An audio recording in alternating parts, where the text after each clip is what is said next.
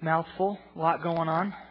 Next week's going to be crazy, but hopefully you guys can take advantage of some of those things that we've got going. So, Galatians chapter 3.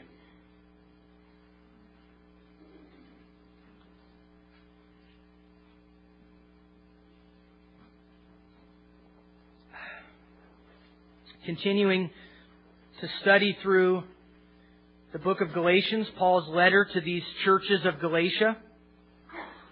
We're going to look at verses 10 through 25 of Galatians chapter 3 this morning.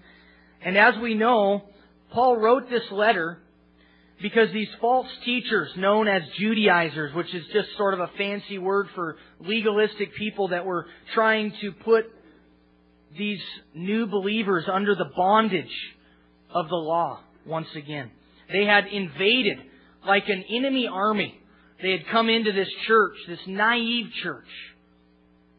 It seems like false teachers always want to prey upon naive, new, fledgling believers.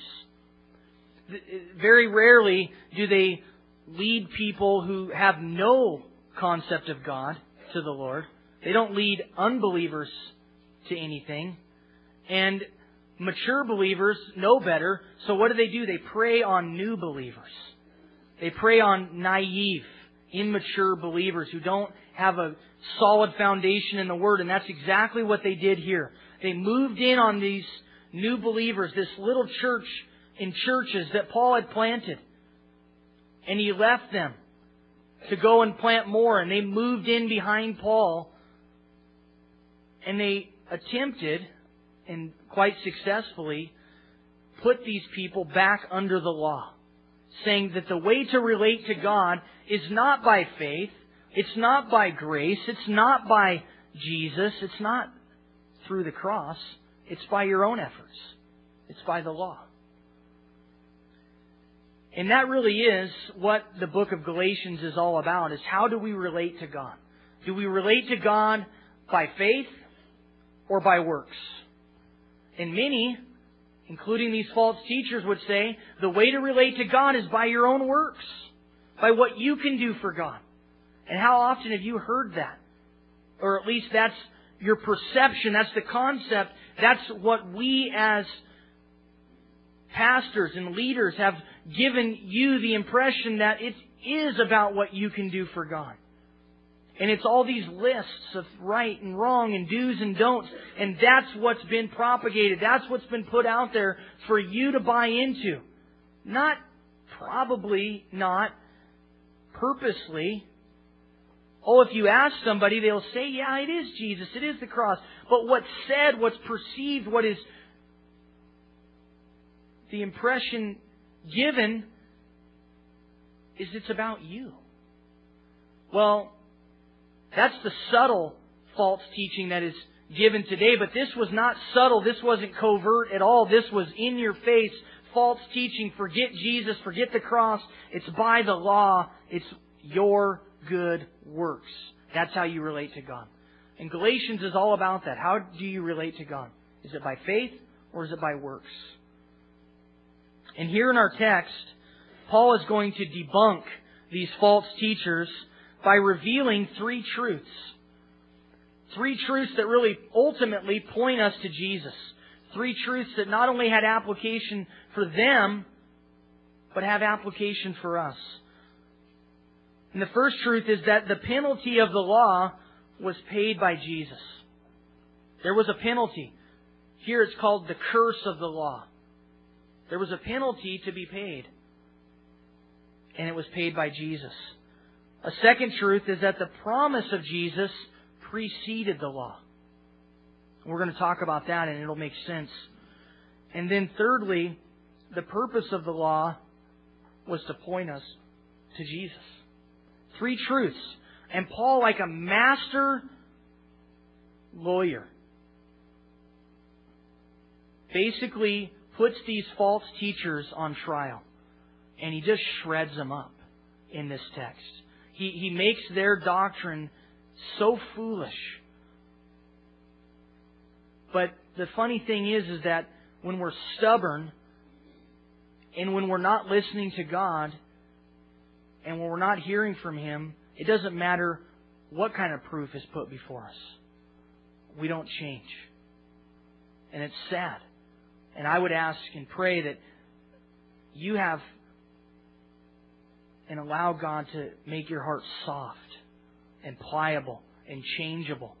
Don't be like these false teachers who, even when presented with the facts, wouldn't change. Even when shown that they were wrong, refused. How sad that is. You know, there's a couple different types of pride. And one of them can be broken.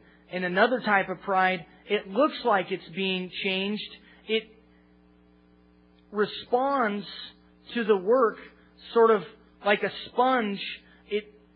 It moves, but then it just comes right back to where it was before. And that's a worse type of pride. A type of pride that can't be broken. The rock-solid pride, the hammer of God's Word hits it and it breaks up. But that sponge rubber pride, it just sort of, like Gumby, it just kind of responds, but then when you walk away after being shown the facts, they just go right back the way they were. Sad. And so let's talk about the penalty. Verses 10 through 14. The penalty of the law was paid by Jesus.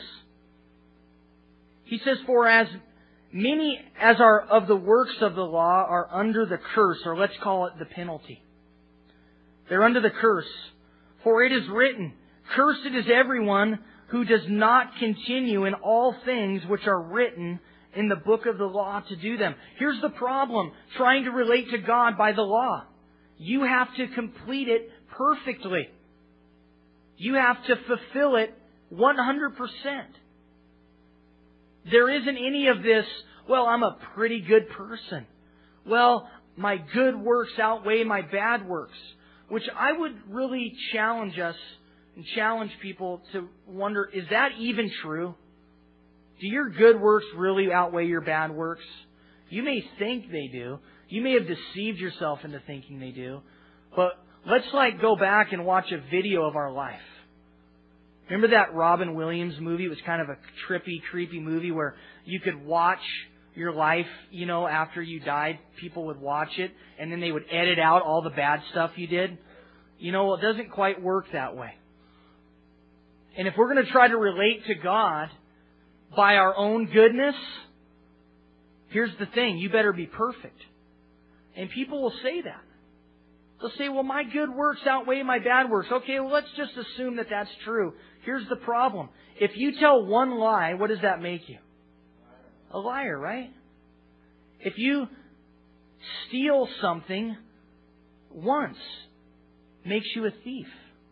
If you sin, it makes you a sinner. We don't like that term.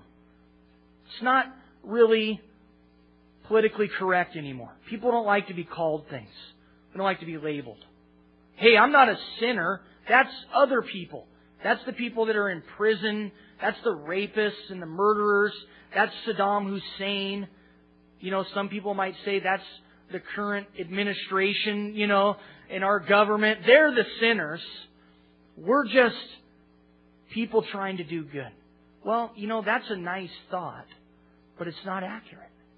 If you've sinned once, you're a sinner. And when you've broken the law, you're a lawbreaker. And from that point on, you cannot relate to God by the law. So it's like, when you were 2 years old and you hit that kid over the top of the head with the toy because he wouldn't share, it was over at that point. It's like you're a lawbreaker. And you need to relate to God in a different way. And so Jesus came. And He fulfilled the law. He was perfect. That's the point of verse 10. If you want to keep the law, well, you can try, but it's an effort in futility. In verse 11, but that no one is justified by the law in the sight of God is evident. It's clearly demonstrated that no one can be declared righteous. That's what justification is. No one can be declared righteous by the law. And it's like Paul was dumbfounded. He's thinking, why are we bringing up something that should be so clear? something that's so obvious? Why are we even discussing this? Have you ever had discussions with people about things that, like, is the sky blue, type stuff? And you're thinking, it wouldn't matter if, obviously it is the way it is and you don't see it, so why are we even bothering having this conversation? The facts are there and you don't see it, and that's kind of where Paul was at with these false teachers. Look, you guys, it should be evident that you cannot be justified by the law. We agreed on that at the Jerusalem Council in Acts chapter 15. Go back and look it up.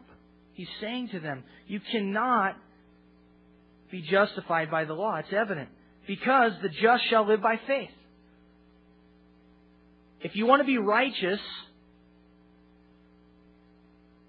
if you want to relate to God, you need to be righteous. And so if you want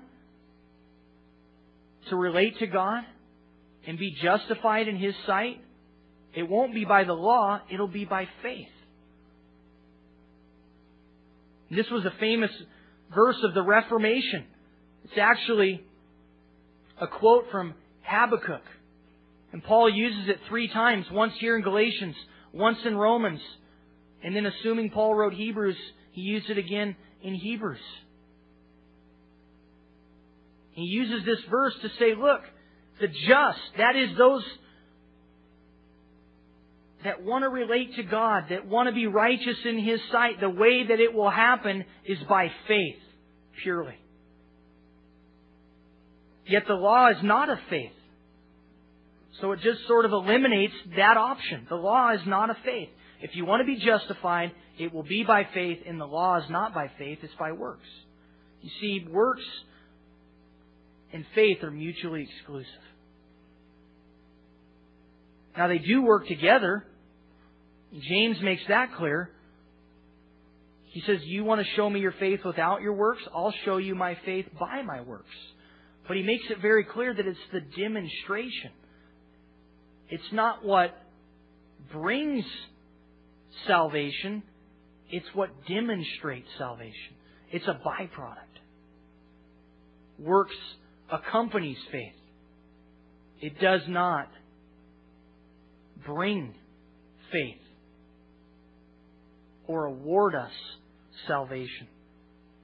The law is not of faith, but the man who does them shall live by them. Christ, verse 13, has redeemed us from the curse of the law, having become a curse for us.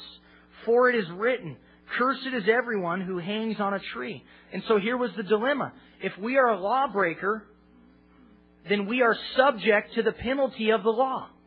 There was a righteous penalty that had to be paid. And it was hanging over us. Just like when you break the law, there's a penalty for it, right? And there's set penalties for different crimes. And there was this curse, this penalty hanging over us as lawbreakers. And so we would either have to endure that penalty and be subject to the wrath of God, or Jesus would take it for us. And that's what He did. He became a curse. He took the curse. 2 Corinthians 5:21 says that He became sin for us. He took our sin upon Himself. And see, it was considered a curse to be crucified. So He became a curse by being crucified. He took the curse by becoming a curse. The method of execution of crucifixion was the worst form. In fact, it really didn't matter how you were executed. You would ultimately end up being hung out on the street for everyone to see. It was a way in which they would deter crime. So even if your head was lopped off, or you were hung, or you were stoned to death, typically they would drag you out, they would impale you, and they would let you hang out on the street for the birds to pick out your eyes and for people to look at you, and you would rot there for a few days. Now think if we did that today. That would probably deter crime a little bit. If after somebody got electrocuted, they drug them out on the street and hung them up for a few days, you'd be like, wow, I don't want to do whatever he did, And there was a low crime rate at that time, but it was considered a curse. It was considered the worst form of death. And Jesus took that for us. He took the curse of the law upon Himself. That the blessing of Abraham might come upon the Gentiles in Christ Jesus, that we might receive the promise of the Spirit through faith. And so this was the result. Jesus took the curse that we might have the blessing, that we might have the promise of Abraham, which was what? Being justified by faith. We talked about it last week. Abraham did not relate to God by his works. Abraham related to God by faith. It says that Abraham believed God and it was accounted to him as righteousness. He looked forward to the cross. We look backward to the cross. And we now, by Christ, enter into the promises of Abraham. And so the penalty of the law was paid by Jesus, made clear here. A second truth is found in verses 15 through 18, and that is the promise of Jesus preceded the law. This is important. The promise of the Messiah, the Savior, the one that would bring justification, the one in which they were awaiting. He preceded the law. Look at verse 15. Brethren, I speak in the manner of men, though it is only a man's covenant. Yet if it is confirmed, no one annuls or adds to it. Paul now brings up this covenant that was made back in Genesis 15. A covenant that Abraham saw with his own eyes. And God's saying, just like a covenant or a will or a promise or a contract, call it whatever you want to call it. Some people call it a testament. That's why we have the Old and New Testaments. That's what it means. It's an agreement. It's a contract. When you enter into a contract, you don't get to later decide, you know what? I'm going to add to that. Or I'm going to take away from it. Or I'm going to annul it or destroy it altogether. You don't get to do that. You've made a contract, just like a will. You make a will so that your siblings or that your children are not bickering and arguing and fighting over things after you die. You want it to be clear where stuff is supposed to go. And nobody gets to just decide, I know that this is what Mom and Dad wrote, but let's change this. Let's do it our own way. That's why there's attorneys and, it's taken very seriously. And so the promise was not to be added to or annulled. And this promise was made before the law. Now to Abraham and his seed were the promises made. He does not say into seeds as of many, but as of one, and to your seed who is Christ. See, this promise that was made was not given through many. It was given through one. And see, we have the wrong assumption that the promises of God were somehow laid down through the Jewish people. And that's how we relate to God. And there's this wrong perception about that. That somehow the promises are to the Jews. The promises are to one, to the seed. And God has a plan and God has a purpose and God's going to do His work amongst the Jews once again. But His work of salvation, you guys, has nothing to do with the Jews. We all approach God by faith, the same way. And it was to the seed, singular, which speaks of Christ. You notice that it's capitalized. It speaks of Christ here. Jesus came through the line of Abraham. It was His seed, plural. Capitalized and singular, not plural. To His seed, the promises were made. Not to seeds as of many. Speaking of Christ. And this I say, that the law, which was 430 years later, cannot annul the covenant that was confirmed before God in Christ, that it should make the promise of no effect. For if the inheritance is of the law, it is no longer of promise, but God gave it to Abraham by promise. The covenant, you guys, was given to Abraham. He was given this covenant, this agreement back in Genesis 15 by faith. He was the recipient of it. But he was not a part of the covenant. Do you understand the difference? The covenant was made between God and Himself. It's interesting because if you look back in Genesis 15, Abraham was given a promise. He was told he was going to have a son of promise. And that through that son would come the blessings of God. Now, Abraham didn't quite understand what all of that meant, but what it meant was that the Messiah was going to come through the line of Abraham. Jesus was the fulfillment of these promises. And that's why it's also interesting to note that from a political standpoint, the land of Israel belongs to Israel. Absolutely. They've earned it. They've fought for it. But from a spiritual standpoint, it belongs to Jesus. It doesn't belong to any man. God gave it to Jesus.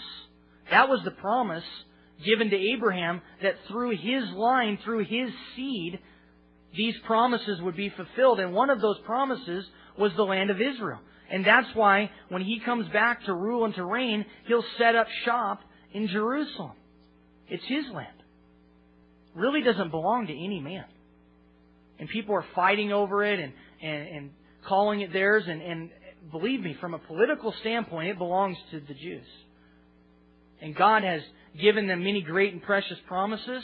And He's prophesied that the Jewish people would come back into their land. But it has really nothing to do with who the land belongs to from a spiritual standpoint. From a spiritual standpoint, it's always belonged to God. And that's a complete aside. But the thing is that this covenant that was made that included all of these promises. This covenant was made between God and Himself. Abraham just got to be the recipient. But he didn't really know that. And so he thought he was entering into this covenant that would be the normal way in which you would enter a covenant, which you would take a heifer and you would split it in half, and then you would meet, the two parties would meet in the middle. And they would sign by blood whatever agreement, whatever covenant they were making. They would meet in the middle of this sacrificial heifer. And so Abraham got the heifer ready. He cut it in half, and he's waiting on God to show up, and they're going to sign this agreement. God's given him a promise, a covenant, and here it is. And what happened? Abraham waiting around quite a while. Birds start coming, eating, he's shooing them away. Hey, get out of here. Pretty soon he gets sleepy, tired. He falls asleep. And it was in the midst of his sleep that God showed up, and God made the covenant with Himself. And Abraham woke up and the covenant was already made. See, Abraham just got to be the recipient of it. It wasn't made with him. And the same is true for us. The covenant of salvation that we've entered into, it's not like it's an agreement that we made with God. It's an agreement that Jesus and the Father made. As God the Father poured out His wrath upon Jesus. His death was the signature of this covenant. We get to just enter into it. We get to receive from it. But we have no obligation except to believe it and to receive it. Do you see the difference? Abraham thought it was about him, and when he woke up, he realized it had nothing to do with him. that God was signing this covenant. And so the promise of Jesus, the promise of the Savior, the promise of the one who could take the penalty of the law, it preceded the law, which is very important.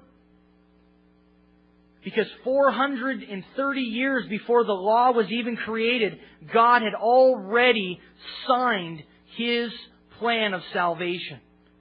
And it had nothing to do with the law.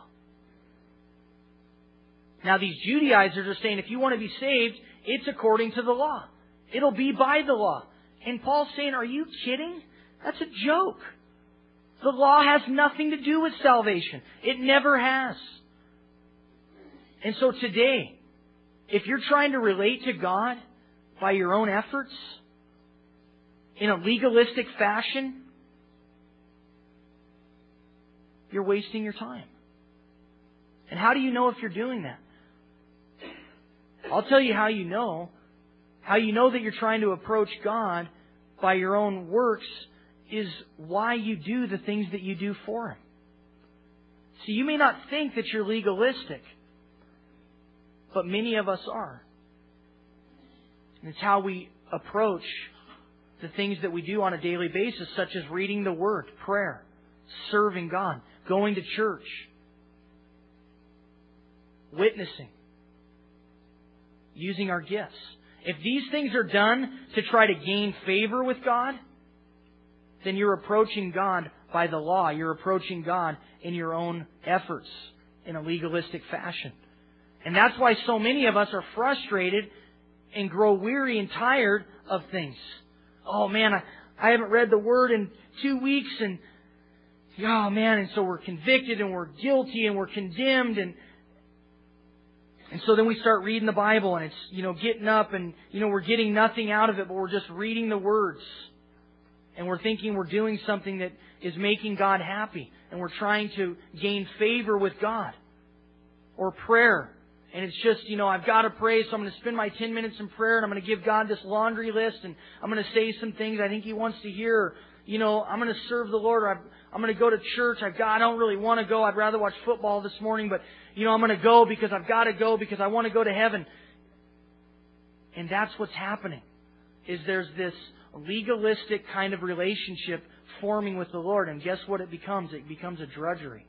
It becomes something that you have to do. It becomes a job. But if you flip that and you realize that it's already been done, you don't have to do anything. I don't. You don't have to read your Bible. You don't have to pray. You don't have to serve. You don't have to go to church. I don't. No. The Bible makes that very clear. But you'll want to because you get to. It's a privilege.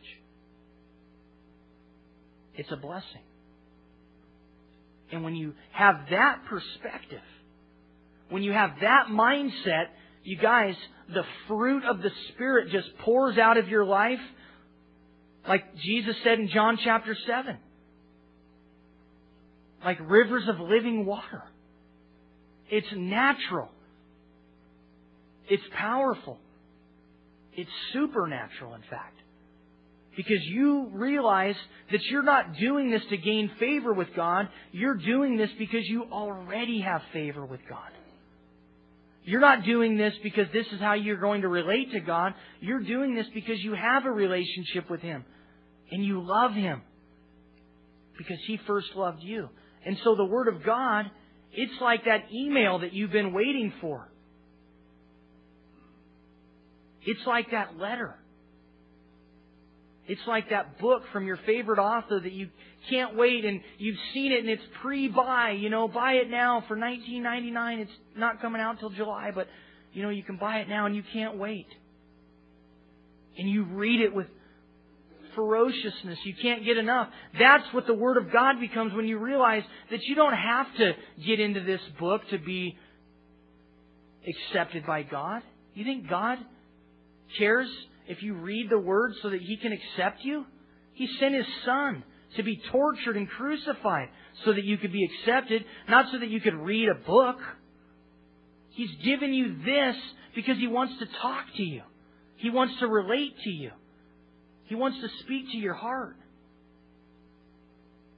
But you think reading information and just skimming through it is going to make you accepted by God? It's crazy. But that's the notion. That's what we give people the impression of. You guys, prayer and reading the Word and serving God and going to church, you know what? It becomes such an awesome privilege when we see it as what we get to do. And that's the mindset God wants us to have. And that's why in chapter 5, when Paul talks about the fruits of the Spirit in verse 22, in verse 23, and he says, against such there is no law. Why? Because this isn't about legalism. This isn't about acceptance before God. This isn't about a list. This is about a supernatural work of the Spirit in your heart, just making it happen. And you want to hear from the Lord, so you read His Word. You want to talk to God, so you pray. You want to tell other people about Him because it's such exciting news, so you witness. And when given the opportunity, you do it. Lord, give us that mindset. Give us that perspective. And we'll be on fire for Him. The promise preceded the law. It's very important to understand that. And third thing, the purpose of the law was to point to Jesus. Because the natural question that comes up here, these Judaizers would ask, maybe you're asking, okay, if the penalty of the law was paid by Jesus and God knew that we could never fulfill the law and that we would be under the curse of the law, and then the promise preceded the law, with all due respect, what is the point? Why the law? Why did it come? What was the reason? And Paul gives us 3 purposes for the law here in verses 19 through 25.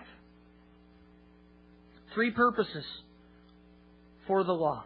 The first purpose is found in verse 19, and that's to restrain sin. Look at verse 19. What purpose then does the law serve? It's a great question, right? What's the purpose? It was added because of transgressions, till the seed should come to whom the promise was made. And it was appointed through angels by the hand of a mediator. Now a mediator does not mediate for one only, but God is one. Is the law then against the promises of God? Certainly not. For if there had been a law given which could have given life, truly righteousness would have been given by the law. And the point there is this, that the law was given to restrain sin. See, if we don't know what is right and what is wrong, we'll just do whatever we want. And God knew that that would not be good. And so He brought the law, He gave it to Moses there on the top of Mount Sinai to protect us. See, God says don't do this because He knows it's harmful to you. He doesn't want to rain on our parade. He doesn't want to be a party pooper. He's not just trying to, make your life miserable. He says, don't do this because it's harmful. It's not bad because God says don't do it. God says don't do it because it's bad. It's hurtful. It's harmful. And God has set up these parameters for our protection, to restrain sin in our life, because He knew it would ruin us. He didn't set up the law so that we could relate to Him by it. He didn't set it up so that we could fulfill it. He knew we would break it. I mean, isn't it sort of ironic that as soon as Moses got the law, what was happening? It was being broken right before his very eyes. I mean, that didn't happen by accident.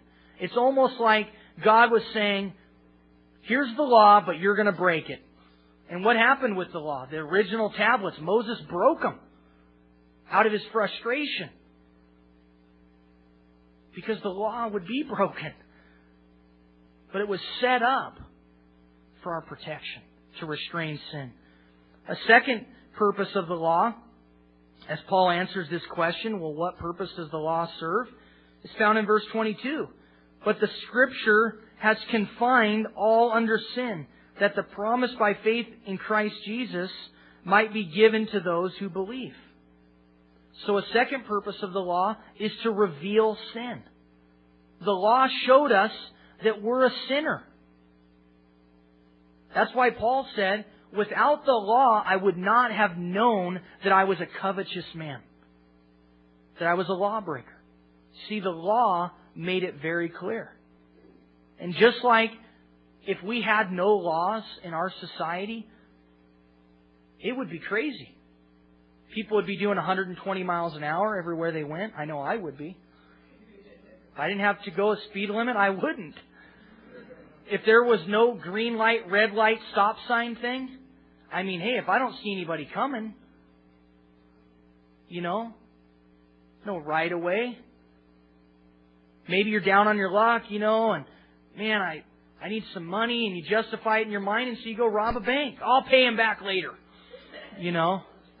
That's the kind of stuff that would be going on. But because those things are illegal, because you can't just go and kill somebody when you get mad at them, you don't like them, 99% of society doesn't do it. But imagine what would happen in fits of rage when people get angry if it wasn't illegal. There would be no restraint. But these laws and the penalty of the law restrains sin, and it also shows you that you are a sinner. It makes it clear to you. And that's why Paul in Romans 3:23 said, all have sinned. How do we know that? Because of the law. It makes it very evident that you're a sinner. And then the third thing that the law does, the third purpose of the law, is found in verses 23 through 25, and that's that it reserves us for Jesus. It restrains sin, it reveals sin, and then it reserves us. In a sense, it guards us and protects us for Jesus. What does that mean? Well, Paul uses two illustrations here. First, of a prison guard, and then of a schoolmaster. Look what he says. But before faith came, we were kept under guard by the law, like a prison guard. What's a prison guard there for? Well, he keeps people in the jail, first of all, and he protects the prisoners from themselves. And that's what the law did. But just like a prison guard, he only guards people as long as they're in jail. As long as they're in the prison, then they're under his guardianship. They're under his watchful eye. But when that prisoner gets let out of jail, he doesn't follow them around. He doesn't go to their bedroom door, okay, you need to be in bed by 9 and you're up by 5 and, stand by their door for the rest of their life. That would be crazy. Once you're out of jail, you're no longer under the authority of that guard. And so there's a time period in which the guard is relevant. But then once the penalty for your sin has been met, then the guard is no longer relevant to you. You see where I'm going with this? And then he uses a second illustration. He says, therefore, the law was our tutor to bring us to Christ that we might be justified by faith. But after faith has come, we are no longer under a tutor. Both of these illustrations point to the fact that the law was relevant for a time. But after that, it became irrelevant. It was something that we did not have to be under anymore. And the second illustration he gives is translated a tutor, which is also translated a schoolmaster in the King James. Neither one of those translations is very good, but it's about as good as we can get in our understanding of the word and what would resonate with us. We don't really have anything that would resonate with this word, except maybe nanny. People had slaves back then. And when you had a child, you would put your child under the tutelage, under the guardianship of one of your slaves. And like a nanny, that slave would raise your child basically until the time of puberty, and then they would sort of be on their own. And so the tutor would protect, would guard, would train, would raise the child. But then when the child was of age, he would release the child. He didn't follow him around the rest of his life. The tutor was relevant for a time. But after that, he was no longer relevant. See, and we use this verse often to say the law points us to Christ, which isn't bad. That's what it does. But it's more than that. The law pointed us to Christ for a time. It protected us and guarded us. It was relevant for a time, just like this guard of a prison or this tutor of a child. Once you're freed from that, you're no longer under it. And you guys, we've been freed from the law by Christ. And why we think that we can now make the law relevant again is beyond me. And it was beyond Paul. He didn't understand. Why are you trying to relate to God this way? You're freed from that. It would be like a prisoner sitting in his jail cell, begging the guard to keep watch over him. It would be like a child begging after he becomes an adult to be under the authority of his parents. It's relevant for a time, but after that, it's silly, it's foolishness. And so how are you relating to God? Is it by the law or is it by grace? And I gave you the test earlier. Why are you doing the things you're doing for God? Is it to earn His favor? Is it to earn right standing with Him? Is it because you think that'll make Him happy? Guys, when Jesus said it is finished, He meant it. The work of salvation is done. And now the things that we do for God are simply a response. We respond. He's the initiator. We respond. And it makes it so much more enjoyable to be doing things for the Lord when you're doing it that way. It's not a drudgery. It's not a burden. It's a privilege. It's a blessing. And so Mark Roden will be up here and I will be up here to pray with you guys. The worship team's going to come up and they're going to close us in song. And if you guys would like prayer, you can come up during the song and we'll be available to pray for you. Or if you want to wait till after, we'll be available after the service as well. Why don't we stand together, you guys?